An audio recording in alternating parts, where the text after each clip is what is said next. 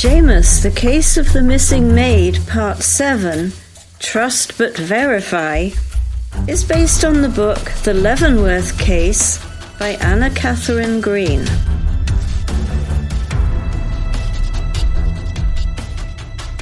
Rachel was keeping a secret. I've seen enough people that did that, first as an MP, then on the force, and now as a PI. I got bit more than once because of a secret that someone was keeping. Sometimes they thought the secret didn't have any bearing on the case. They were wrong. Sometimes they actively didn't want me to know about it. Either way, they made a poor decision. Long story short, I learned. After I dropped Rachel off at the mansion, I head for Wing's digs. While Wings could never get close to the estate, he could tap into his network. I found them on the beach reading a romance novel. On the cover was a nearly naked woman clinging wantonly to a body-sculpted man with long hair, a long sword, a shield, and not much more. Lots of thighs and bulging muscles were peeking around the woman. I gotta say, the guy on the cover was a lot more attractive than the woman. The virile Viking. Really, Wings? You need to have some standards. I'm homeless. I take what I can get. Someone left this on the beach. I hope it has some good sex scenes. Nah. You read one of those things. You've read them all. It's a book. What do you want besides ragging on me? You know the Gonzalez estate up the beach? I never go there. I don't want you to go there. A guy went there late one night a few days ago. I was wondering if any of your guys saw him. You have a description, Sherlock? No. Wow, thanks. He'll be easy to pinpoint. He arrived at the house shortly before the owner was killed. Security let him in. Fireworks were going off around the same time. That's better. I can do something with that. I threw him a grant. That's a lot better. I headed back home to make some phone calls. The first one was to Chef Knight. Hello? Chef, this is Hunter James. Oh, have you decided to take the case? Yes, I have a few follow-up questions. I would like to verify that the night Mr. Gonzalez was murdered, an unexpected visitor showed up at the house. Thank you so much. Hannah is out there somewhere. I know she is. About the visitor? I believe that is correct. I didn't see him, but Suzanne dropped by the kitchen for a snack and said a man had dropped in. She told me Mr. Gonzalez wouldn't see him, and the man left a handwritten note. Suzanne said she gave it to Dawson. How would a man who wasn't invited or expected be able to get past security? Good question. The gate guards would need to know them as a person who was allowed access to the estate. Did Suzanne know him? No. I think she said something about him being a honey, and she wondered who he was. Did the staff travel to the ranch when the family went there? No, there is a full staff there as well as ranch hands.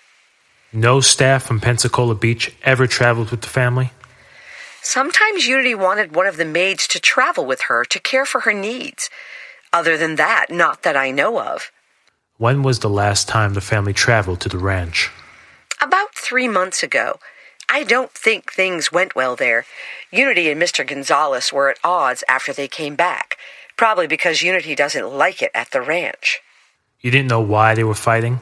No, not really, but the rumor was that Mr. Gonzalez threatened to disinherit Unity over it. Did he make those threats often? No, he really was a lovely man on most counts. What counts wasn't he nice on? Like everyone else, he tended to have some quirky prejudices. He started out as a tea harvester at the age of 12 to help feed his family. He's a self-made man. He has a very low tolerance for men who inherit wealth.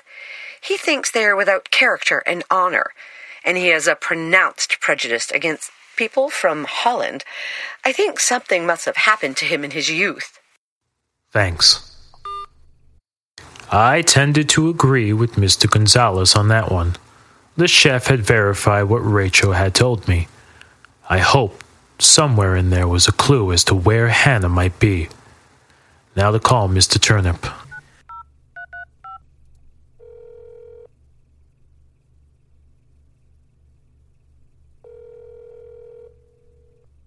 You have reached the phone of Yves Dawson. Mr. Dawson is not available at this time. Please leave a message after the tone. I didn't want to talk to him anyway. Yeah, Mr. Dawson, this is Hunter James. I was wondering if you could give me a description of the man who came to the house the night Mr. Gonzalez died. I left my number. Not a chance he's going to call me back. The Gonzalez horse ranch was more than I expected. Gonzalez raises jumpers and has some of the finest studs around. Instead of the hobby ranch I imagined a rich man would own, this looked like a working ranch that supported itself. The ranch was impressive.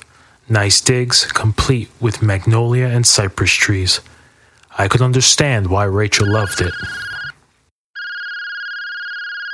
James here. Mr. James, I'm returning your call. Guess I was wrong, and the fat little overdressed ugly fart called me back.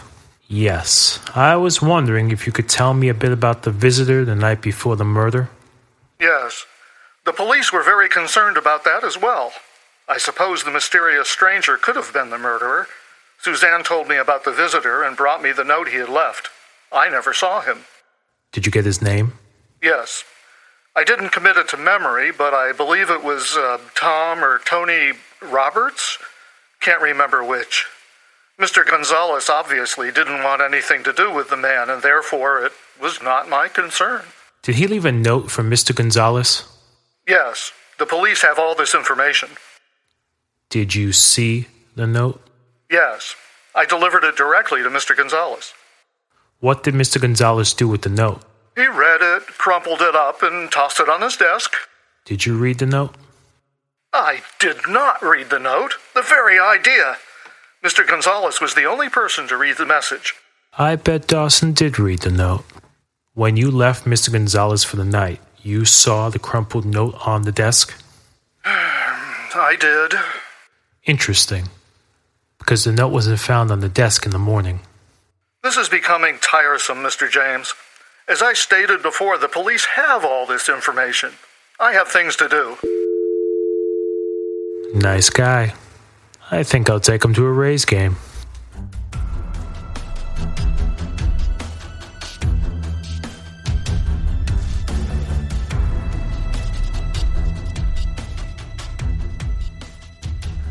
I took a few minutes to make a bowl of ramen before returning to my research.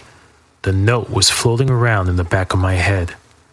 I don't know whether it had anything to do with the maid's disappearance, but it was a loose thread. I don't like loose threads. The note came in, and sometime after the murder, the note walked away. Suzanne, Dawson, and Rachel all had an opportunity to take it. The elevator to Gonzalez's room could have been used as an entryway for the murder. The man who visited must have been familiar with security because the guards let him in unchallenged. I did a little virtual digging around in Finch, Alabama, the town nearest the ranch. Charming small-town vibe. There were several small inns there, only a few hours' drive from Pensacola Beach. I think I need to take a drive up and check out Finch. The knock at the door caught me off guard. You here? Come on in. Want a beer? I think I do. I got some news for you besides the fact that you are one lucky flatfoot. Turns out that the fishman was up the beach that way and was around the night the rich guy bid it. Didn't see anyone going or coming from that house, but after the murder, the fishman was working the crowds gathering around the mansion. Good pickings because no one was running him off. Where's that beer?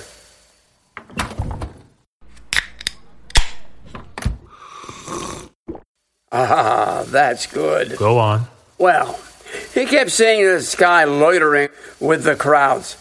This guy was hanging around for a couple of days. The fisherman said he wasn't a cop or reporter. Thought he was some kind of weirdo. The fisherman said what he looked like? Just a regular guy dressing on the GQ side with nice hair and a Cary Grant look to him. That narrows it down. Not so fast, Hercule. The fisherman made his way back here this morning. And? Saw the guy hanging around your little slice of the beach today, watching your place.